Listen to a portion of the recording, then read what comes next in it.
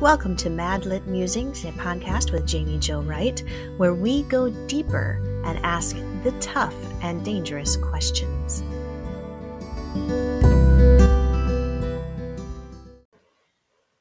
Today's episode is sponsored by Revell and Bethany House Publishers, which are divisions of Baker Publishing Group. Find out more at bakerpublishinggroup.com.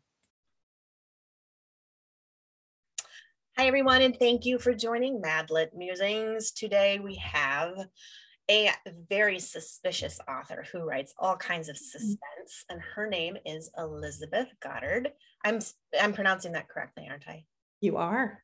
I usually try to ask that before I press record fast. But thank you for joining us, Elizabeth, and tell us, and you wanted me to call you Beth, so from here on out, I'm calling you Beth. Tell us a little bit about yourself and what you write.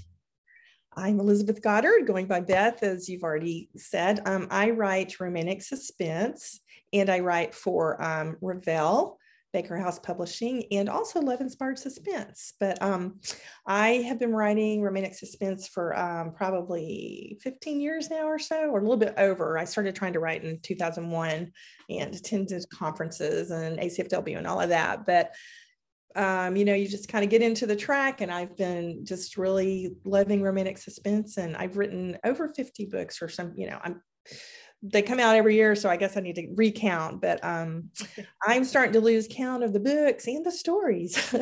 Yes, right. And then do you find, this is what I'm finding, and I'm only getting into book 10, so I can't imagine your number, but you start reusing names that you didn't realize you already used. Yeah, I know some people keep charts. I haven't done that, but I'm getting bad about that. I realized that every single book that I've started to write, I've named a sub-character Paul. I don't know why. It's just my go-to name, apparently. So I keep having to change the sub-character's name from Paul. Yeah, and I know there is a name that I really like. I like the name Jack, and I have used that twice. And I decided, I'm going to use it again because I like it. In real life, there are many people name the same name. So why can't we do more than one Jack? You can use that, definitely. So tell us a little bit about the book that is coming out here in July is Critical Alliance, which is actually book 3. Mm-hmm. In Rocky Mountain Courage. Tell us a little bit about this trilogy and the characters. Yeah. Well, here I got copies here of I don't have the copy of the third one. The Present Danger is book 1, and then Deadly Target, that's just released in November, and Critical Alliance is book 3. Rocky Mountain Courage, the series, is about 3 friends whose loved ones ended up dying in a SAR accident on a mountain top, and they kind of bonded when they were young, and so they just, throughout their adulthood, they decided, we want to do things to make the world a better place. And so they bonded. And so it's their stories. I had gotten the idea from a memorial that I found on Mount Rainier. I believe it's Mount Rainier, for different people like park rangers and those kind of individual STAR people who have died too. It's a memorial set up who died for, people, saving people that they didn't know or people that they know, whatever. But I set this in a fictional county and town in Montana, Southwest Montana, and on a mountain. So it's just Rocky Mountain Memorial, Rocky Mountain Courage Memorial. So it's individuals who have courage. Critical Alliance is, again, the third book, and it is about Mackenzie Hansen, who is a cybersecurity specialist with a criminal past, and you can imagine what she did in her past. And now she's a college professor teaching cybersecurity in Michigan. And one of her people from the past contacts her with a cryptic message, so yeah, I love it. More fun than a cryptic message. And we've got to I love cryptic messages. They're like the foundation of good fiction. So it was fun to come up with, what does this need to look like for a cybersecurity specialist? So, I brainstormed with friends. And so we came up with something fun. I hope was fun. And then my hero is Alex Knight, who is, you will meet, or readers have met, in Present Danger and Deadly Target. He's one of the 3 in the Rocky Mountain Courage Memorial. He's one of the 3. And he went to work for the Diplomatic Security Services. He's a special agent. And I love this agency because it hasn't been written about a lot. And so I've done it a few I've done that character, that agency a few books back, and I just find it really fascinating because it's kind of like they're not well known, but they do a lot. They're all over the world, and they're international, and they take care of our people at embassies, and they do investigations, and they just do a lot. So I thought it would be fun to have him work there and explore that. That's great. I didn't even I was going to ask you about that, like if it was a real like diplomatic security services. I suppose they probably go by DSS. They do, but sounds vaguely familiar. Or DS special agent, when you're talking to them, that they just go by DS special agents, but it's the State Department, and they also investigate espionage and anything related to the State Department and government. So, it's a new thing that we need to see more of. Yeah, I love that you're featuring it. That's really, really cool. I love that it's in Montana. I love Montana. In fact, I'll be in Montana right at the beginning of July. So I think this is going to be my Take to Montana book. Oh, fantastic. Because what better book to read when you're in Montana, right? Right. Yeah. And my husband is from Montana and all of his family, and I love it too. And I love mountains. And the previous series, Uncommon Justice, was set in Northwest Wyoming, the Jackson Hole area, which is one of my favorite places in the world. And so, I kind of visited Grand Teton and Yellowstone, and I just didn't want to leave the area when it was time to promote the next series or propose the next series. So I just said, well, we'll just do Southwest Montana, the West Gate to Yellowstone, So in this series, my characters do travel back and kind of connect briefly with the characters in the previous series. Readers really love it. So I try to a crossover there from series. Yeah, I love to do that, right, in each series. That's great. That's great. So I'm assuming your female leads are pretty strong women, considering their careers that they're in. Yes. And in her case, she's cybersecurity. So her strength really is in her intellect. Way smarter than I am. Way smarter. So here's my question from one writer to another. I'm always afraid to write super smart characters because I'm not. So I'm going to either assume that you are a real intellect or you have some killer research skills. Well, I actually have a degree in computer science, but I knew it. She's smart, everyone. But I do come across as a bubbly blonde. I do have to tell you the story. My first job, I was in a computer software company, and I ended up in the sales and marketing side when I had targeted programming, but it's okay because sales and marketing, that's where they make the money. Right. But the programmers, after I'd been there a couple of years, they showed, you were just so bubbly blonde. We just couldn't imagine that you would be smart.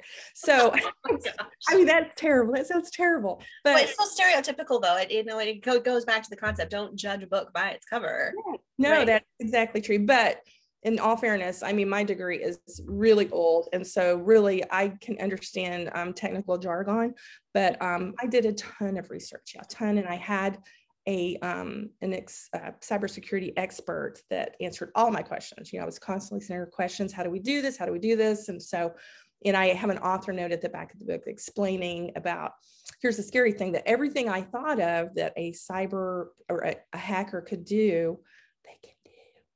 It's just about anything. I thought for sure I'd send her this. Can you do this? Can you do this? Right. I'm trying to come up with all these ideas of, how to really freak my reader out.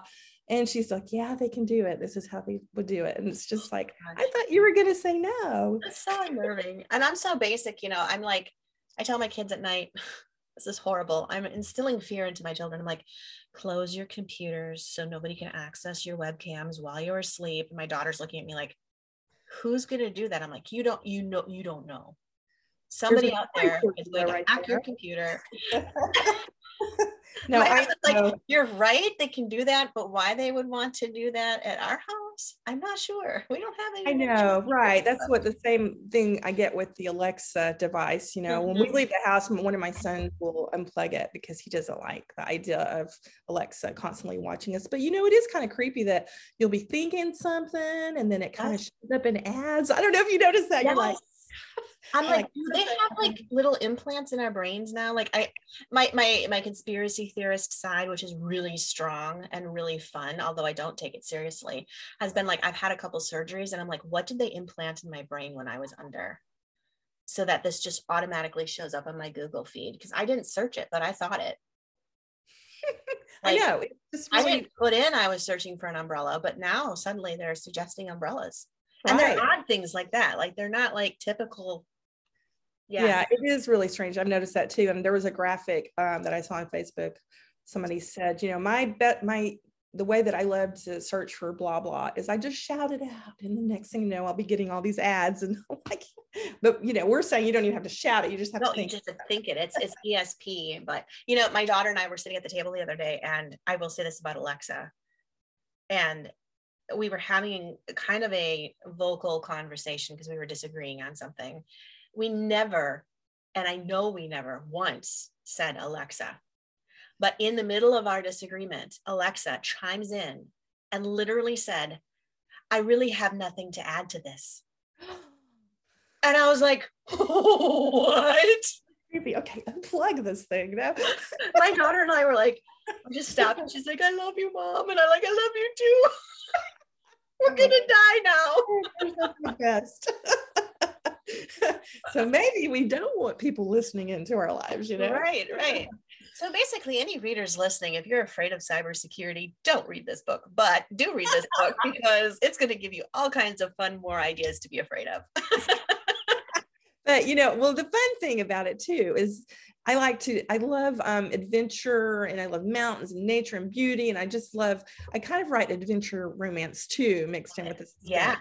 And so I like to take these kind of remote areas and bring the rest of the world into it, you know, so I'm bringing a big thing into Montana where there's nothing there, that kind of thing. So, but it's fun too, because those states are so gorgeous. They just really are. And my husband and I used to camp out in the wilderness in, of course, I don't know if anybody knows this, but if you're local, they call it the Bob Wilderness, up by in the Rockies by a glacier. And we used to camp way back, way out from civilization. And I remember, I don't know how many nights I would drive my husband crazy because I'd roll over in the tent and be like, you realize we could get murdered out here? And they wouldn't find us for months. Like we would just be missing people that were never found. My husband is sitting in there and he's laughing his head off. You're not supposed to be listening. Well, it's true, right? Those places are dangerous. That's why I would never go do that. We go camping, but it's in a campground and it has to have facilities. Okay. Well, I need to take my shower. And no, I'm becoming more like that. This was more in our younger years, pre-children. The last time we did go camping, though, I will say this. I whispered that thing because it became a habit. Like, you realize we're going to die. And then my husband goes, didn't you see the news before we came out here? And I was like, what? And he told me, and I thought he was kidding, but he wasn't. There was actually a mountain man that had been seen in the area, and they were looking for him because he had actually murdered 2 people in their tent while they were camping. And I slugged my husband in the middle of the night. I'm like, why would you tell me this when we're right here in a tent in the middle of the same wilderness? Why would you bring me here after reading this? Oh my goodness. Right. He was like, well, you know, there's thousands of square miles. I'm sure we're not on his 1 mile. I'm like, yeah. That's terrifying. No.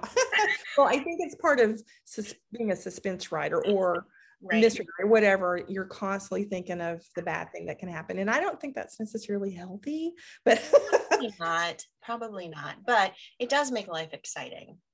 Yeah. And I am constantly doing that. So you're just giving me story ideas like crazy here. We need to talk more often. Well, definitely. Right now. Yeah. All of the readers listening are going, oh, we thought you were going to talk about our books and you're just talking about your conspiracy theories. What?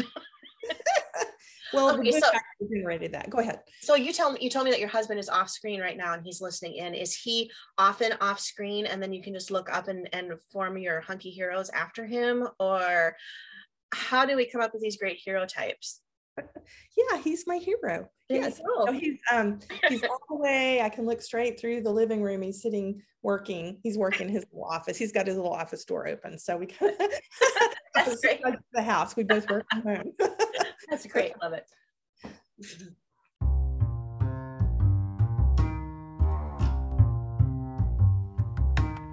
Are you enjoying today's broadcast with our featured author? You can find out more about them and other authors from Baker Publishing Group at bakerbookhouse.com. Use code MadLit40 for 40% off any one Baker Publishing Group title at bakerbookhouse.com. This also includes Revell and Bethany House Publishing. Go over fast. It's MadLit40. That's your magic code for 40% off any one Baker Publishing Group title. Cool. So, okay, so we have Alex and Mackenzie. They have to work together. Now, do they have any tension between them, or are they just automatically working together great? Or do we have romantic tension? We have romantic tension. It's romantic suspense. Now, usually what I do with romantic suspense stories is I love to start with a reunion romance because, you know, a lot of times it moves really fast and people want to buy into that. I want to say that romantic suspense is just the genre, and we women, I don't care how fast it is, you know, it's just going to happen. And I'm okay with that. But I will start with, like in both the other books, in this series, they knew each other before, they broke up, so they still love each other. So it's kind of already starting there. I love to do things different. I love to surprise my readers. So in Critical Alliance, they don't have a reunion romance. However, they did meet before. Okay. And I don't really give too much away. They met, and you know, sometimes that's all it takes is to meet, and then they're thinking about each other already. So when they see each other again, they're like, wow, you know. So yeah, I hope that there's tension for readers in the book, because I really love both the characters, and I think they have chemistry, right? That's the main thing that's important, right? I'm not sure how much more chemistry you need though when you're like drawn together because of suspicious deaths and espionage. I mean, yeah, it kind of forces you together, you know, and that's the whole key with romantic suspense. They're forced together into a dangerous situation. And I will say, I don't write necessarily mysteries, you know, by the pure definition of a mystery, where we have all the red herrings and we have all the clues, and so the readers can try to figure that out. I just write suspense, and sometimes there's some clues or things thrown in, that kind of thing, but it's not a mystery in that way. It's just sometimes you can even know who the bad guy is in my books, you know, like a James Bond movie. We know who the bad guy is. It's all about beating the bad guy. So that's the kind of stuff I write, and I have fun with that. I love that.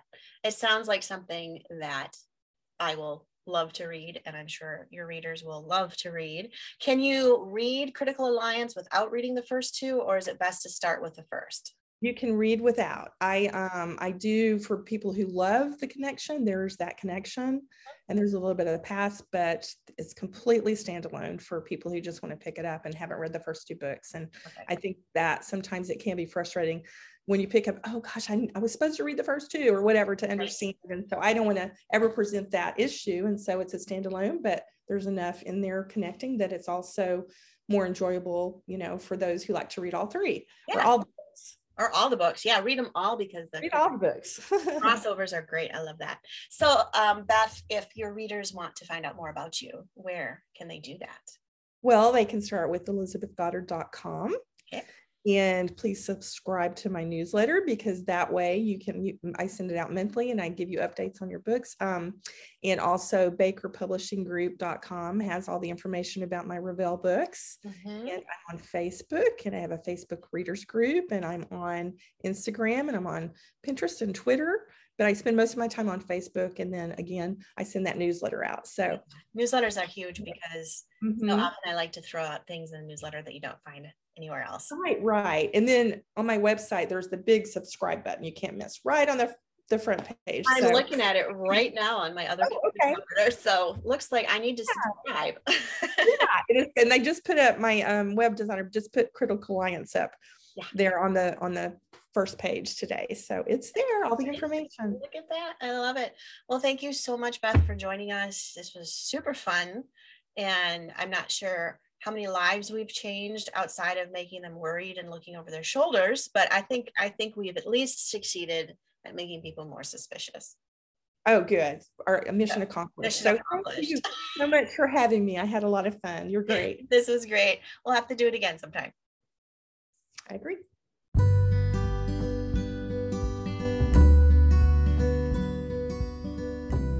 Thank you for listening to MadLit Musings. You can find out more information about MadLit and all that it has to offer at madlitmentoring.com. That's madlitmentoring.com. Or check out more about Jaime Jo Wright at jamiewrightbooks.com.